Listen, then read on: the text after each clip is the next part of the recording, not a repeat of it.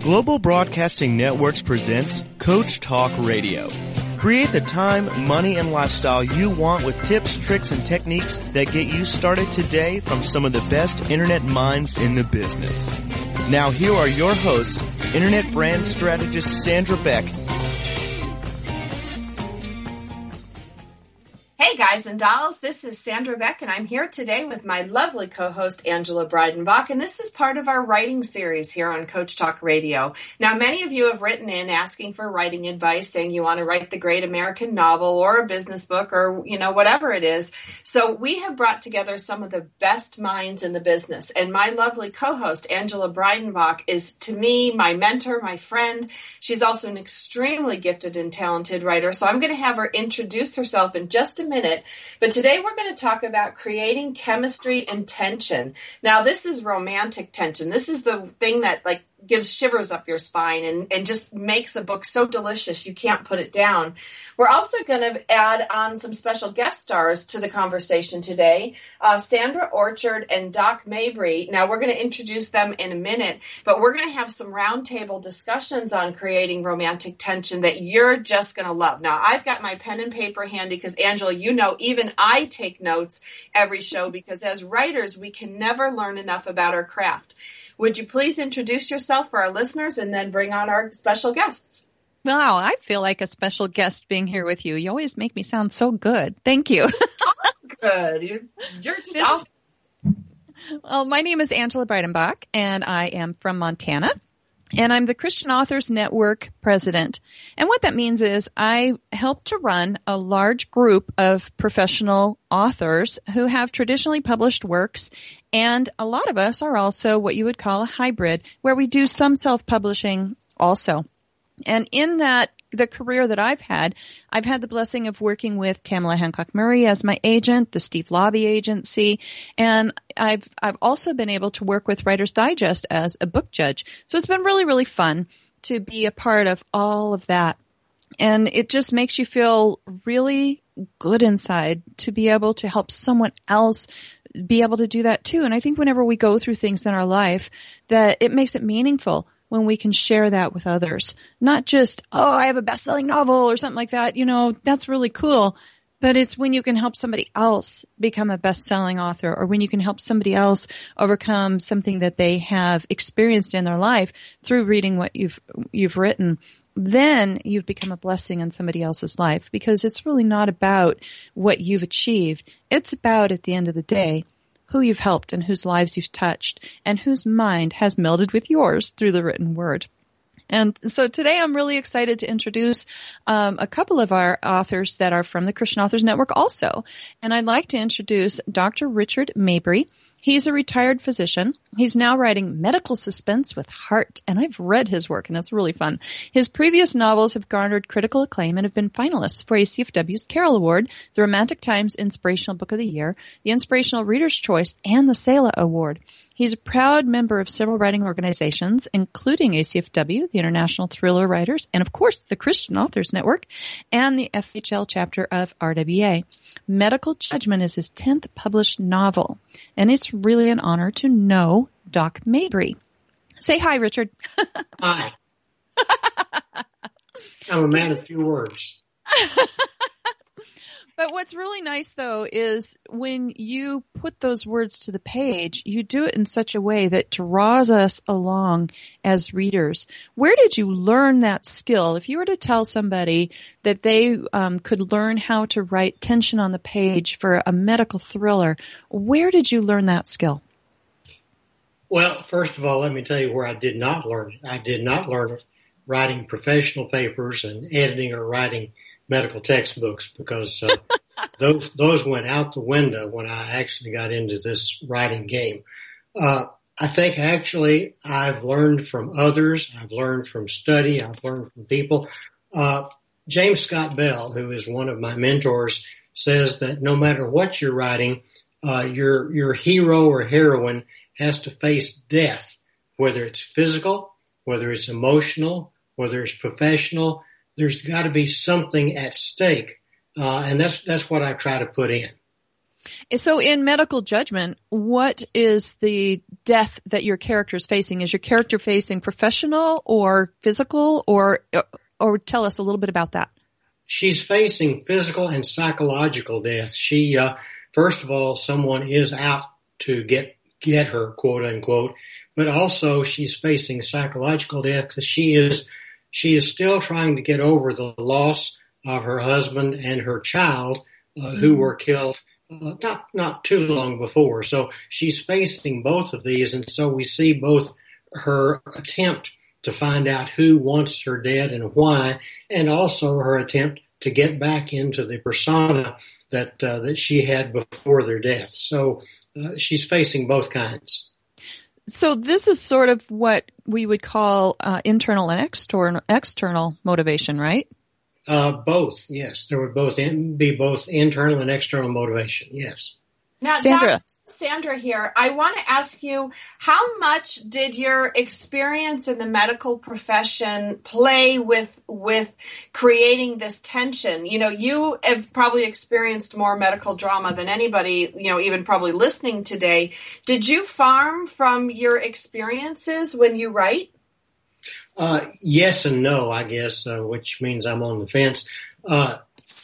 As an otolaryngologist, that is an ear, nose, and throat specialist, I had very few actual face-offs with death, and my patients didn't either. But the difference is I speak the language. I have to think in terms of what problems can occur, and then I have to do the research because things change literally day to day, week to week, month to month. And I've been retired for more than a decade, but I still speak the language. So what I've learned to do is, first of all, to select some of the scenarios, and then secondly, to insert an explanation of what's going on without it being obvious. In other words, you can read my work, you will see behind the scenes in medical scenarios, but you will not be left stranded. Yeah, that makes a lot of sense. And I think it's really important too, when you introduce something, newer writers sometimes don't realize they need to add that definition so you don't lose the reader. And that helps them gain knowledge, which is another reason why people read. They want to gain the knowledge, the behind the scenes kind of thing. So I think it's an important element for that. I also want to introduce now, I want to bring on Sandra Orchard. She is a wonderful writer who writes fast-paced, keep-you-guessing mysteries with a dash of sweet romance. Her novels have garnered 6 Canadian Writing Awards, a Romantic Times, I remember, by the way, when she got her first one, I was so excited, a Romantic Times Reviewer's Choice Award, and a National Reader's Choice Award, a Holt Medallion Award of Merit, and a Daphne du Maurier Award for Excellence in Mystery and Suspense. And you can learn more about Sandra's novels and bonus features that she has on her website at sandraorchard.com. Sandra, can you come on and say hello to us? Hi, Angie. It's great to be here. I am so glad. Do you remember going to Margie Lawson's intensive with me? Oh, yeah, absolutely. Best part about writing is hanging out with other writers, especially on a mountain in Colorado. That was so much fun. And one of the things that I'd love you to go into that I think came out of that was when we learned how to create page turners and backload a sentence. Do you mind sharing what you think that means? Absolutely. The thing about creating tension, and what I love is the fast pace of the story, not the romance, is to use short sentences, strong nouns and verbs, and especially, like you said, at the end of sentences or the end of paragraphs and the end of chapters especially, to have that power. You want to end each chapter with a punch that keeps the reader turning the page. And that might be a scary thing that has to do with the suspense. For example, I have a chapter that ends It just went out of my head. I have a chapter that ends, an ear-piercing scream split the air. So, of course, the reader wants to know what happened, so that they're going to turn the page. But you can create that tension in romance, like we're talking about today, by having it be a punchy thing that puts the condition or state of the romance in question. So the reader's going to keep turning the page to find out what's going to happen. And of course, you don't take them there on the next chapter, which is the key to writing page turners. I think page turners are the most elusive thing for a lot of writers, and it gets to be difficult understanding how to do it without making it sound campy. And I think both Doc Mabry and Sandra Orchard have that skill, which is why they're such award-winning authors. Well, and what struck me most listening to you guys, and I really am honored to have Doc Mabry, Sandra Orchard, and Angela Breidenbach today on the show, because as a new writer to this genre, I'm so excited to learn from all of you. But what you guys mentioned, all of you at some point, is your attention to the craft and how we all need to keep learning and attending conferences. And boy, you look at Doc Mabry, he's got a medical degree, but yet still he has things that he needs to learn in his craft, and Sandra Orchard and Angela Breidenbach are best-selling authors in their genre. Angela, before we go to commercial break, what do you think is the most important tool or thing that somebody can use when they're first learning to create tension? When they're first learning to create tension, just keep this one thing in mind. Start in the middle of the action and go forward from there. That helps you at least become aware that you aren't going to talk about he got out of bed, he went and he got a drink of water, he decided to eat breakfast, and it becomes this really plodding story. Excellent. Great advice from Angela Breidenbach. You can check her out at angelabreidenbach.com. That's BREIDENBACH. You can also check out Doc Mabry at R as in Richard, R Mabry, MABRY.com. Sandra Orchard. Love it. Sandra Orchard, spelled just like it sounds, sandraorchard.com. Now, when we come back from the break, we're going to talk more about creating tension, creating romantic tension, and how do we build a page turner? And what do we do at the end of the chapter? Do we just leave people hanging? Do we wrap things up? These are questions we're going to ask with our roundtable guests, Sandra Orchard, Angela Breidenbach, Doc Mabry. This is Sandra Beck from Coach Talk Radio. We'll be back after the break.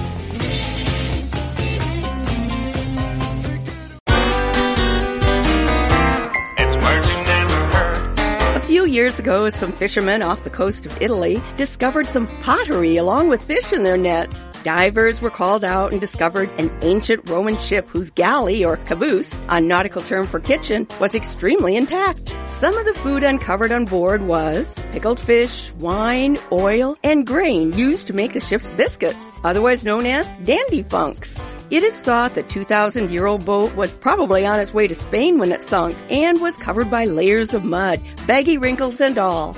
Baggy wrinkles are another name for the ship's ropes. The mud protected the ship from wear, explaining why the leftover food on board was still in such good condition. We land lubbers may not be familiar with leftovers on the sea, but we are familiar with leftovers in our kitchen. It's words you never heard. I'm Carolyn Davidson, and you can have fun challenging your words you never heard vocabulary with my free app, Too Funny for Words. It's the Fitness Minute with fitness expert Annette Hammond. Preparing your lunch at home and bringing it to school or work is usually a much healthier alternative than going out or ordering hot lunch. Weight Watchers offers some pointers to make preparing lunches a more pleasant experience and not a chore. Prep your foods on the weekends by cutting up veggies and putting them in Ziploc bags in the fridge. Multitask during meal preparation. When making dinner at night, prepare lunches for tomorrow at the same time and keep them in the refrigerator until morning. Have the kids help you put the lunches together. They can assist you and the job will be smoother. Make healthy lunches at home a priority and assure that you and your children are eating healthy, low-calorie meals. For the Fitness Minute, I'm Annette Hammond. To hear other fitness and weight loss tips, visit our website at AnnetteHammond.com. Taking care of business every day. Taking care of business every way. Taking care of business. It's all mine. Taking care of business. Working overtime. Woo! Taking care of business. Taking care of business. We've been taking care of business. We've been taking care of business. Woo! Taking care of business. Taking care of business. Hey guys and dolls, this is Sandra Beck, and we are here today on Coach Talk Radio with Angela Breidenbach, Doc Mabry, and sometimes Sandra Orchard. We're hoping to get her back for the rest of the show.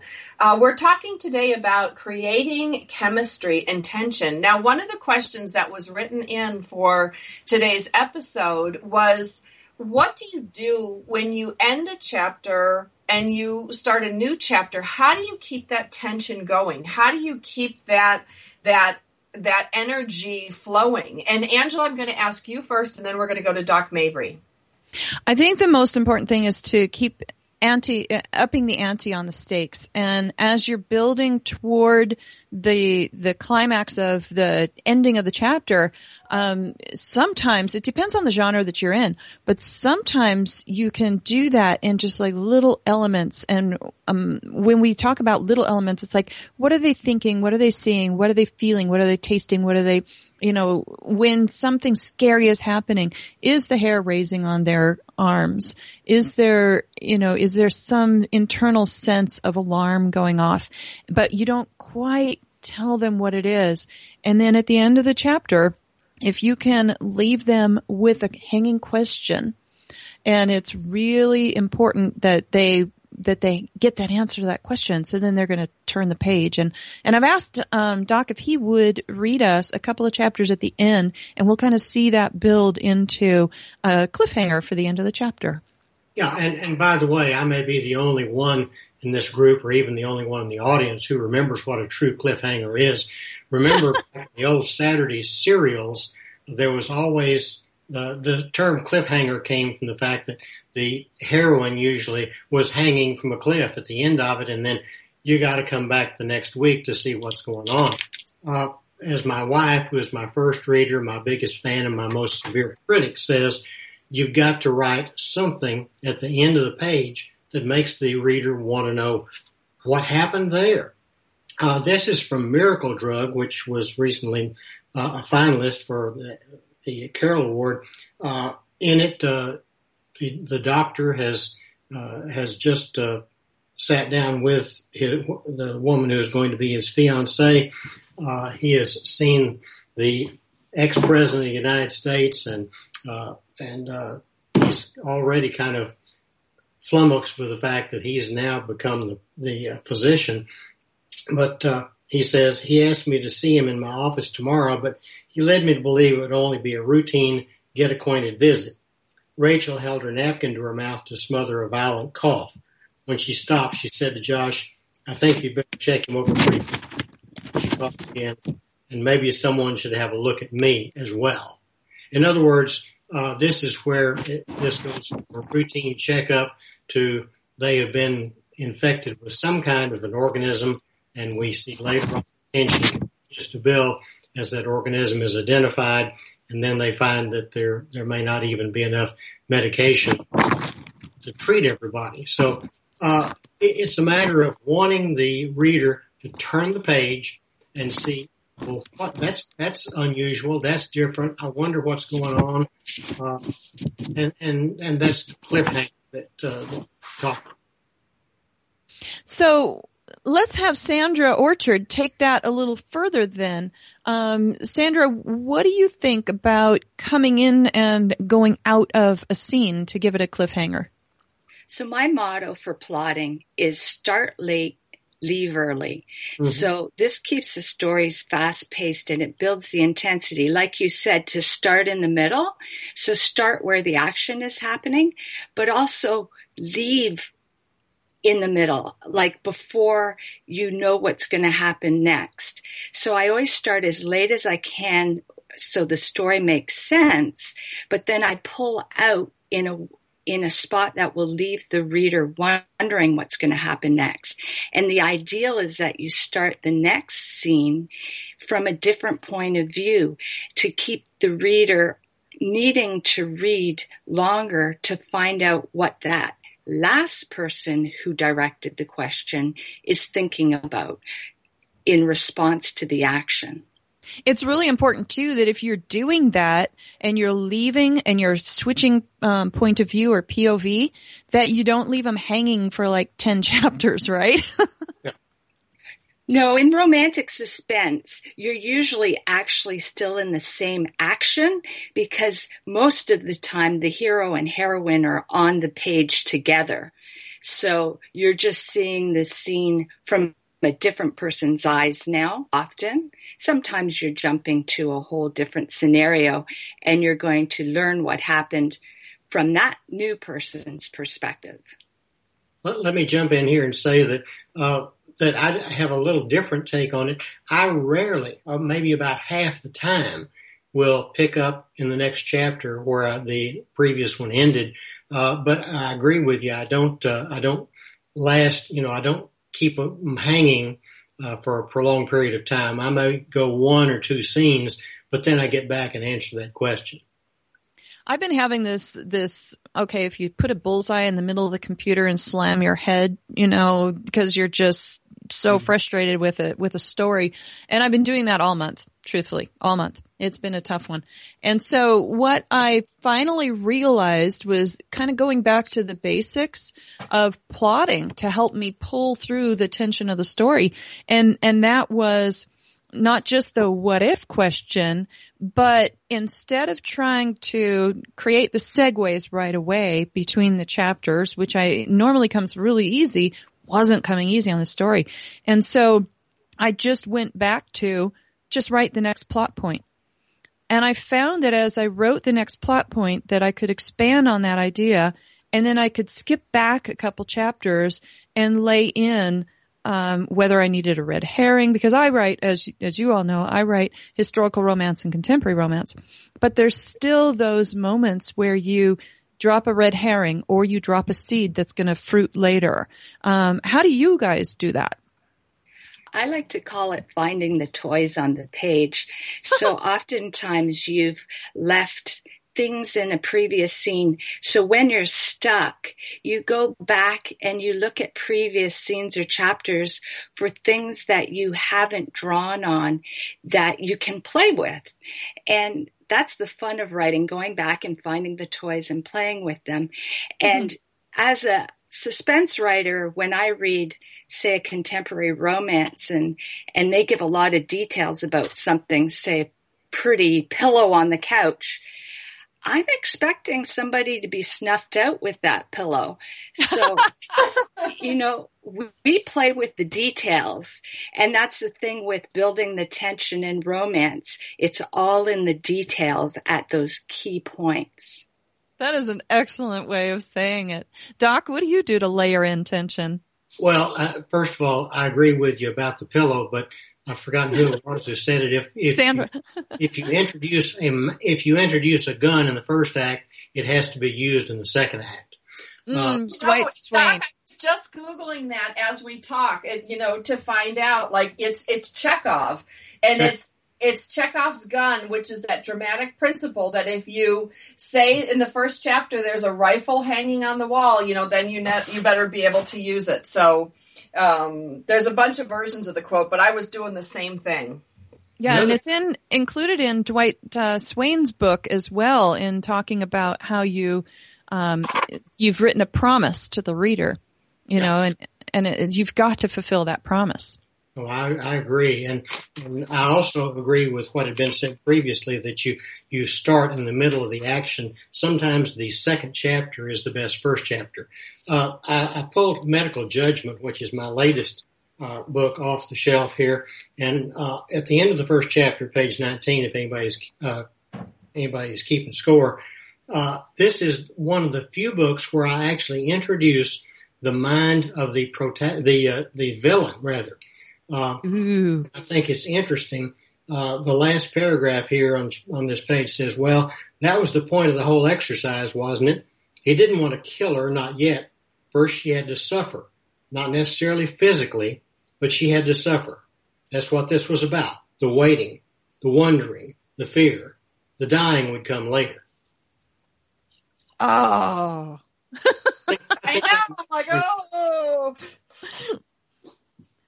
Those are the ones that give you the chills, and it's like getting inside the mind of the antagonist. And I have to tell you, I admire both Doc and Sandra Orchard deeply for what they do, because I am way too squeamish to get inside the mind of the antagonist, the villain. It's like my antagonist is, huh?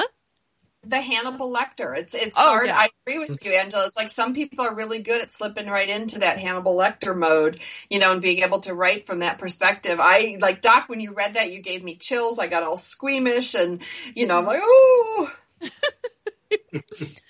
And so I've read Sandra Orchard. We've got just a couple minutes before break. Sandra, what is your best piece of advice for creating tension before we go to break? Well, if we're talking about romantic tension, you want to pinpoint the key transition points in the relationships and really focusing on ratcheting up the intensity of those points. Pause and draw out the moment with more details, because you remember when you fell in love, you remember the first time he touched the small of your back. You remember the first kiss. You remember the sound of his voice the first time you heard it. You notice smells, tactile things, sounds, tastes with a way more vivid awareness than at other times. And so you feed that into the page, not in a long descriptive paragraph, but in very specific word choices that show the attraction and up the intensity of what's happening between them. I like to call it, you go on high alert. I need to take us to commercial break. This is Sandra Beck of Coach Talk Radio, my lovely co-host, Angela Breidenbach. We are visiting today with special guest stars, Doc Mabry and Sandra Orchard. Now, when we come back from the break, we're going to discuss more about creating tension and sustaining it, because it's one thing to create it, it's another thing to carry it through 200 or 300 pages.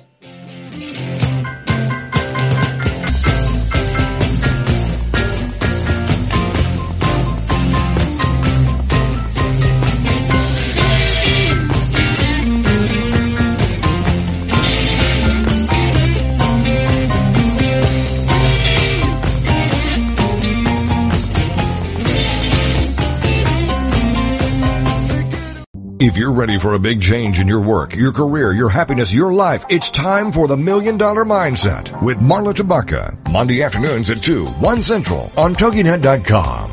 Marla believes that with the right mindset, anything is possible. Join us as successful life coach Marla Tabaka inspires you and her clients to explore, discover, and live your dreams by developing what she calls the $1 Million Mindset. Marla will inspire you to take action on your dreams and reveal secrets to success that will help you realize your own unique power. Tune into the $1 Million Mindset for heartwarming stories with Marla Tabaka. Learn tips and tricks to building a successful business and unlock the secrets to creating a happier, more balanced life through abundant thinking and attraction power. For more information on the $1 Million Mindset, go to our website, marlatabaka.com. That's MarlaTabaka.com. It's the $1 Million Mindset with Marla Tabaka. Monday afternoons at 2, 1 p.m. Central on TogiNet.com. It's the Fitness Minute with fitness expert Annette Hammond. You've just finished an invigorating workout. You feel refreshed, rejuvenated, and you are ready to seize the day. The question is, should I eat after my exercise? The answer is yes. I tell my clients to eat as soon as possible after they exercise and always eat within an hour of your workout. This window of time is the most beneficial period for your body to receive post-exercise nutrition. Focus on protein and complex carbohydrates to replenish your body. Whole grains and brown rice are good for your complex carbohydrates. For protein, eat skinless chicken breasts, fish, beans, eggs, and protein shakes. Fuel your body within 1 hour of finishing your workout and keep your energy reserves in tip-top shape. For the Fitness Minute, I'm Annette Hammond. To hear other fitness and weight loss tips, visit our website at AnnetteHammond.com. Taking care of business every day. Taking care of business every way. Taking care of business. It's all mine. Taking care of business. Hey guys and dolls, this is Sandra Beck, and I'm here with Angela Breidenbach, and this is Coach Talk Radio, and we have two special guest stars. We've got Sandra Orchard and Doc Mabry. All three of my co-hosts and special guest stars have excelled in their industry. And today we're going to talk about not only word choice, but sustaining tension. Now, I live with my thesaurus, Angela. I have it on I have old thesauruses. I have new ones. I have one in England, that was produced in England because, there's different words. And then I have my online resource. I love word choices because they really can evoke a mood and create an image that a whole sentence can't do as well as the right one word choice. It's so true. And it's funny because as you're telling me you have a thesaurus that's made in Britain, boy, guess who needs to buy that? Because now I'm suddenly writing people in Scotland. And so on my internet, I have different pages up, the Gaelic language and Scots tongue. And I'm actually using those in choices for characters. But I think it's important to note that as we go into genre and as we go into character voice, we can't use the same thing for each person or they sound the same. Now, Doc, I have a question for you. When you were learning how to write suspense on the page and the words you wanted to choose and how you wanted to do that, what do you think was some of the most helpful tools or classes or elements of getting that part of the craft down? One of the things that helped me the most was, I think it was my first or second trip to one of the writers' conferences, and I asked Jeff Gerke, who happens to be a writer and an editor and publisher for that matter, to have a listen to what I was going to write. And so I remember very well sitting down in the sofa, talking to him, and I would tell him what was going to happen, and he said, "So what?" And I thought, well, I'm not being specific enough, so I told a little bit more. So what? And this went on for quite a while, and long enough for me to get angry. It finally occurred to me what he is saying is what's at stake. And if what's at stake is not much, the reader isn't going to care much.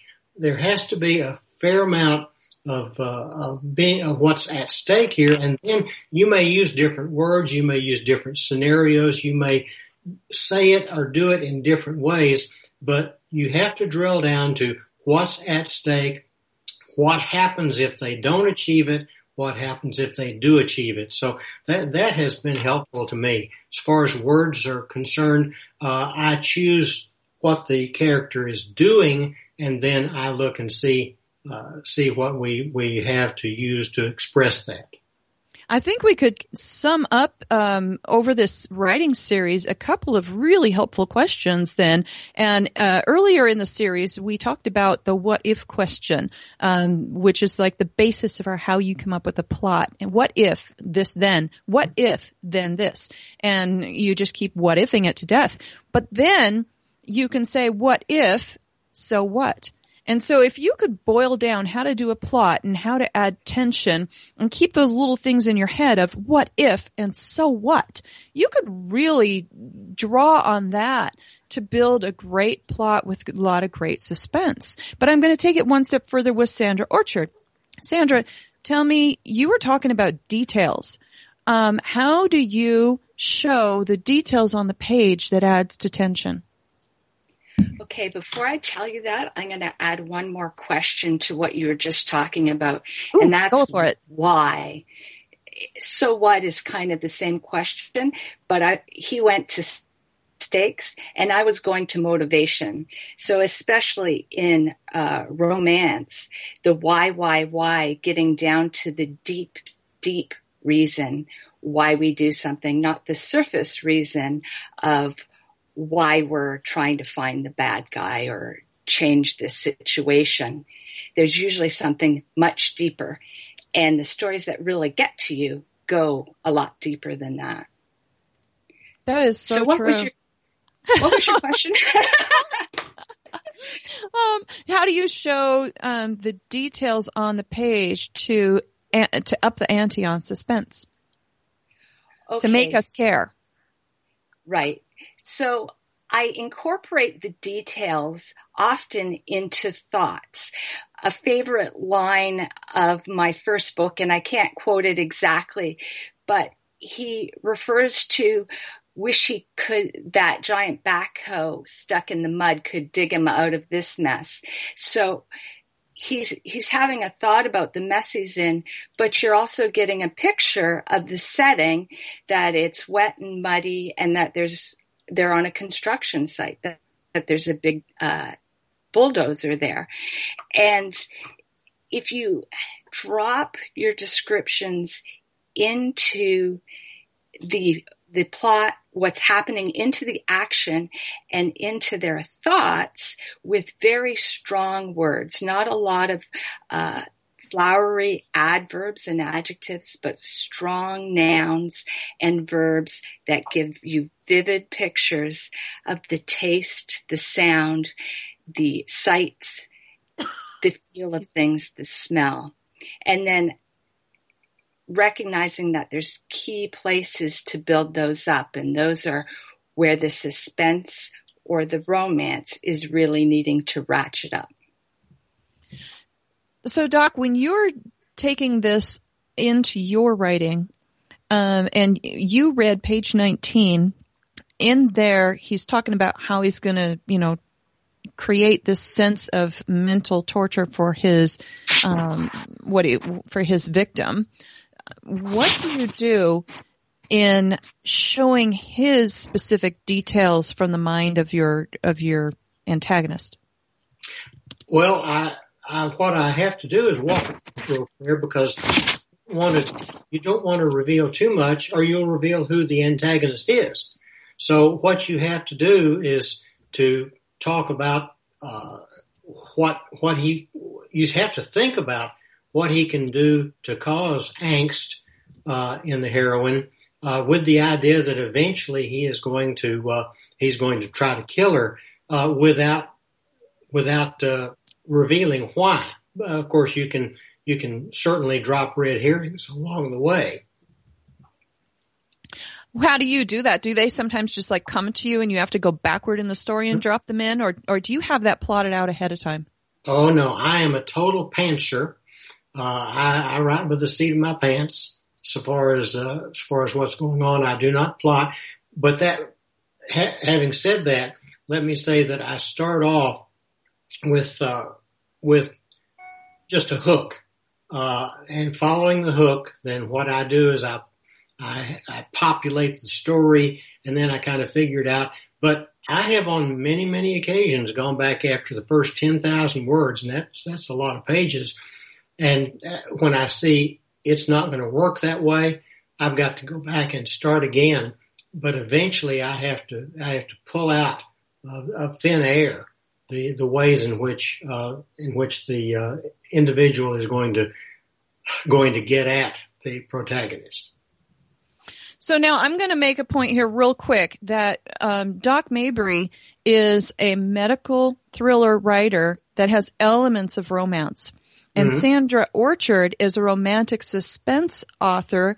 And I'm gonna go back up. She writes mysteries that have a moment with romance in the arcing series. And so it's really important to understand the difference of that. Can you sum up what you do, Sandra, in about 30 seconds, and then Doc 30 seconds, and then it's going to be time for a break? Sure.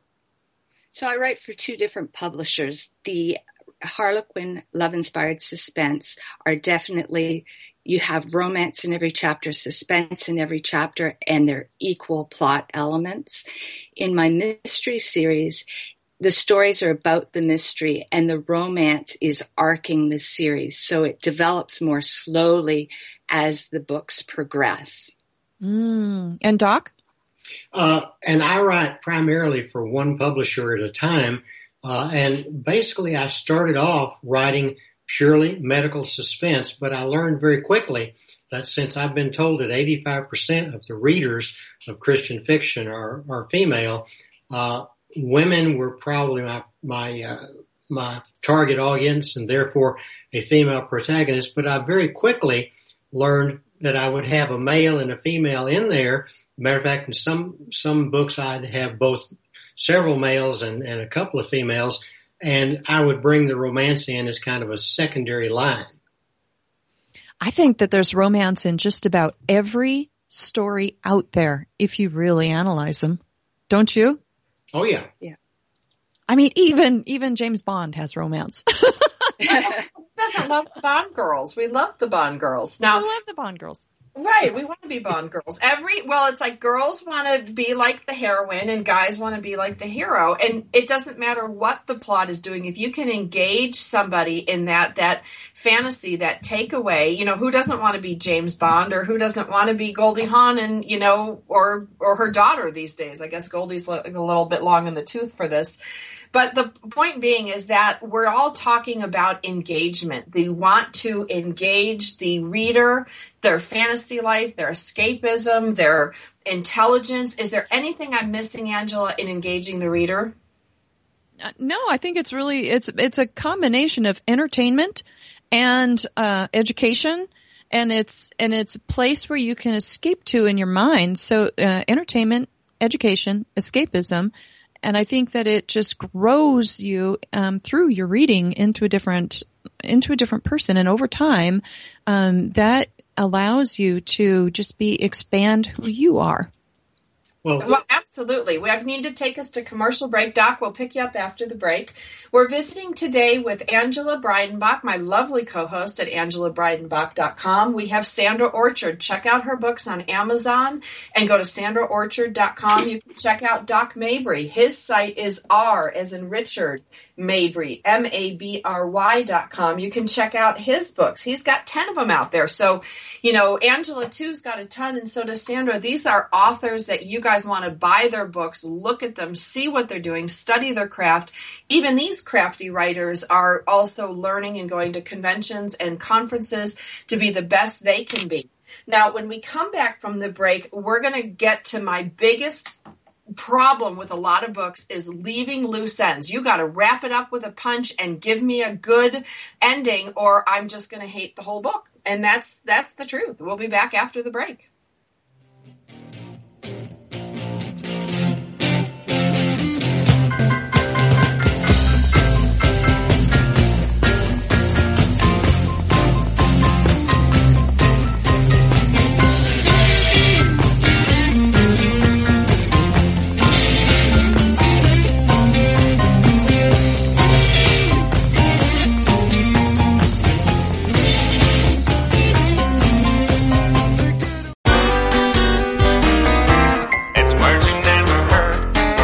For a long time that diamonds are precious or worth a lot of deuterumus. That means money. Did you ever wonder how a polished pebble becomes one of the most expensive things on earth?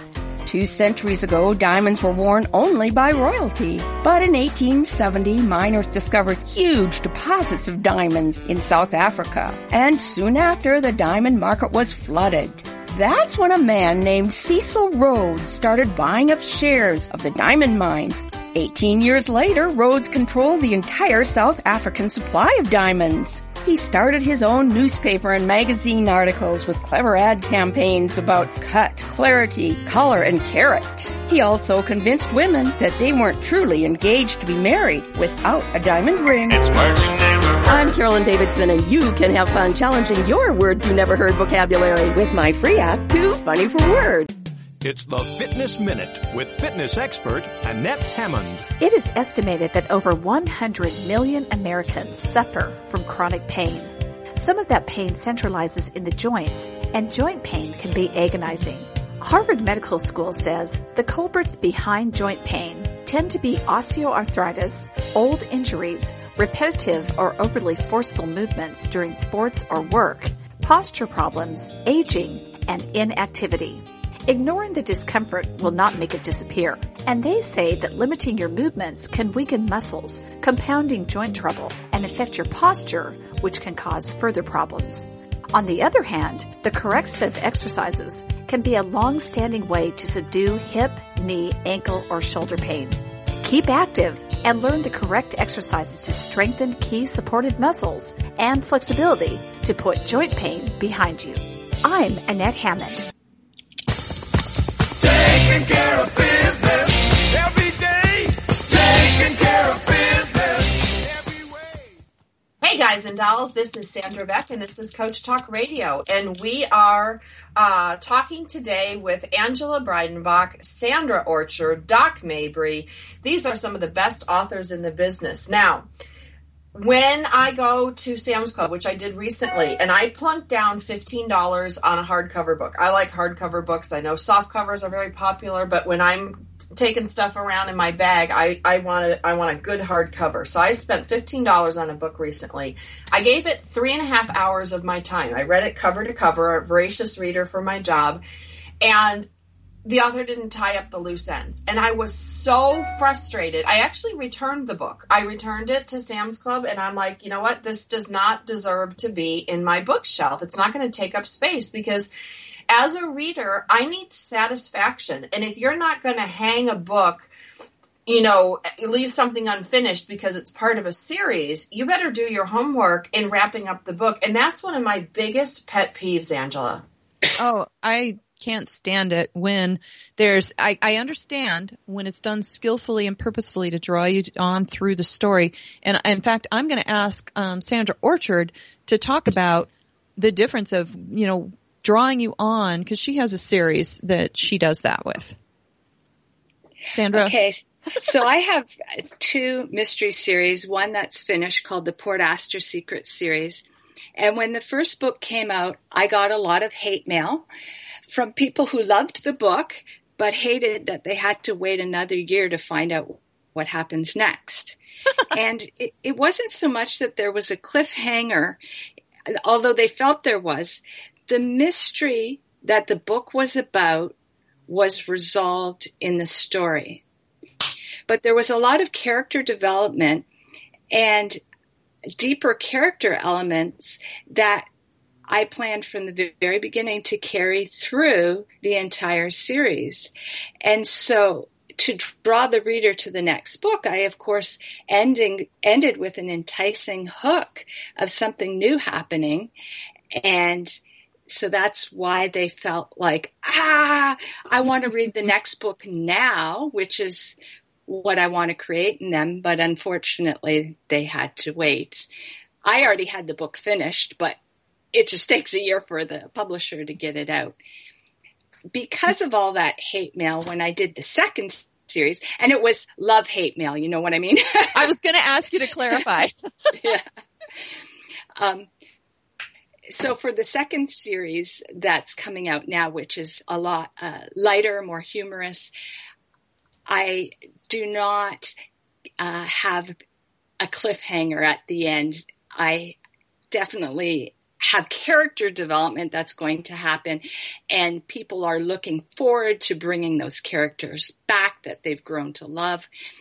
But there's this very minor underlying deep hope that she has of one day finding the person who killed her grandfather. She's an FBI art crime detective, and her grandfather was killed by an art thief when she was young.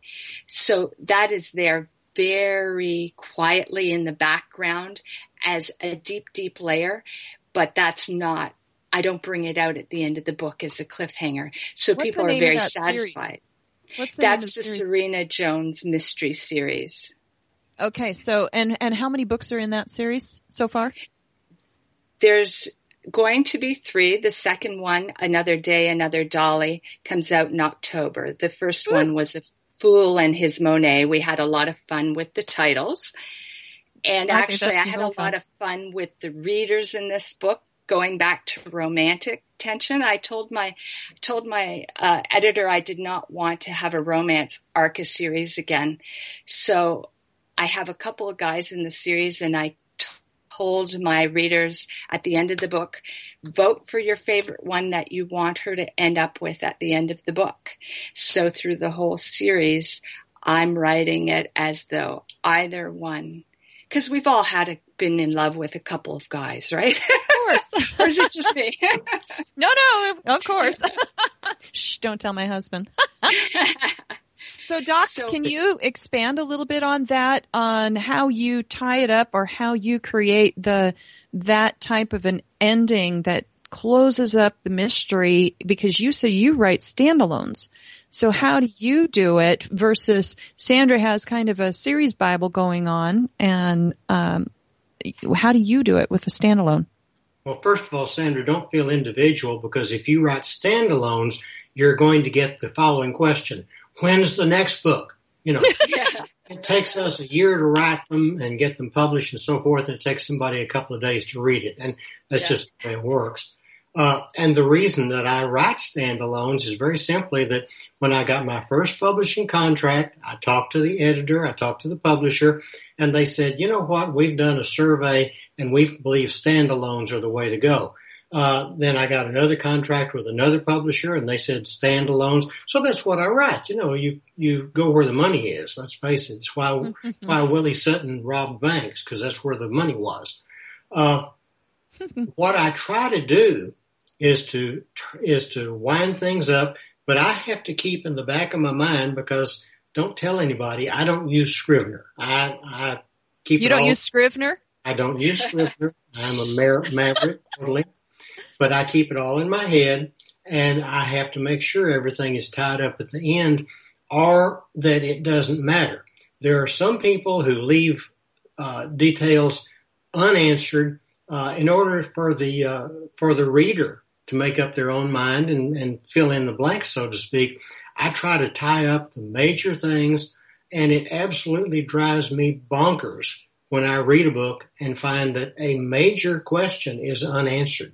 But that's kind of the way it is. So what I do is I keep it in my mind. I make sure that it's tied up, but it's just simply a matter of getting most of the questions answered, and sometimes my editor will pick up on a question that I've left unanswered. So, Sandra, do you use Scrivener? I have. With the 2 series, I started out with Scrivener. In the end, I usually go back to Word, because I just like to see it all in one document. But Scrivener is great for keeping a series Bible, because everything's right on your screen. You can have all your character notes, and they're just listed in a sidebar that you just click there, and you go look something up quickly and then go back to the chapter you're working on it. Yeah, it ranges about $40, $50, and I did buy it because it also can, this is Angela, in case you can get my voice mixed up with Sandra's.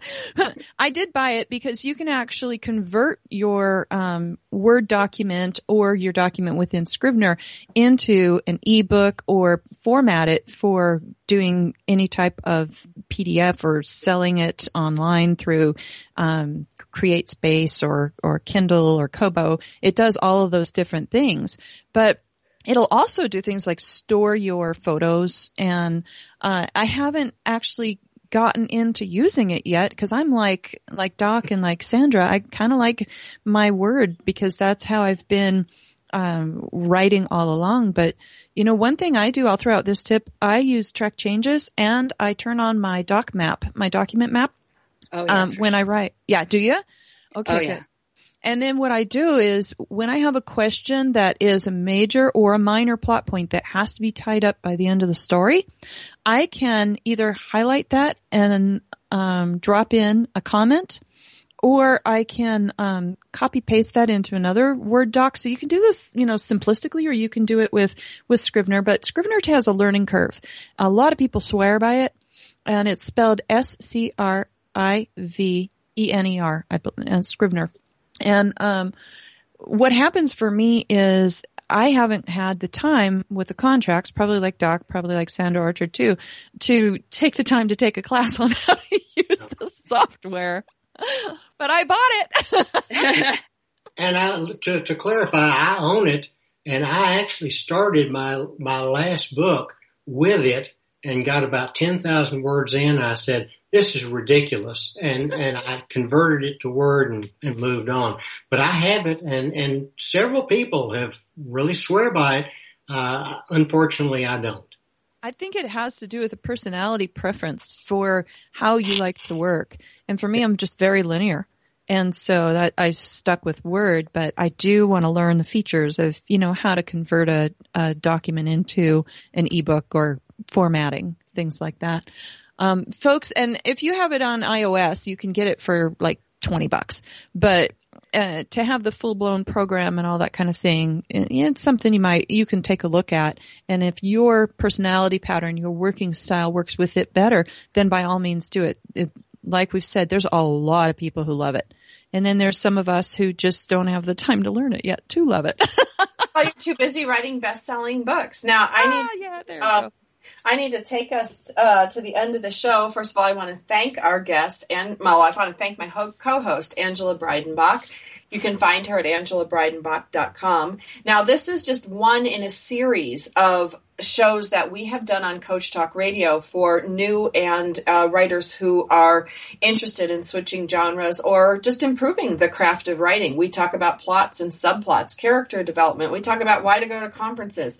Now, these shows you can find on CoachTalkRadioshow.com. You can find on iTunes under Coach Talk Radio. You can also go to TogiNet, that's TOGINET.com, for this and at least 10 other episodes. It's like taking a course. It's like going to a conference, and you can listen to this from anywhere in the world. So I encourage you guys to check out our other episodes. Now, I want to thank our guests, Doc Mabry. His website is rmabry.com. I want to thank Sandra Orchard, sandraorchard.com. Now, these are some of the best writers in the business. I look at bookstores, bookshelves, and I look at the craft of their writing. If we're going to learn something, we want to learn from the experts. And Angela, you have been, I know we've only got a few seconds, but even you study your craft on a regular basis, and you're a prolific writer. Thank you. I think each one of us, Sandra, Richard, and I, Christian Authors Network authors, we all are constantly improving our craft. It's important. We are. Continual improvement. This is Sandra Beck on behalf of Angela Breidenbach, Doc Mabry, Sandra Orchard. I want to thank you for being with us today, and check out our other episodes on CoachTalkRadio.com. You can also find us at TogiNet, iTunes, and we'll be back again next week with another show in our writing series, this time about organizing offices.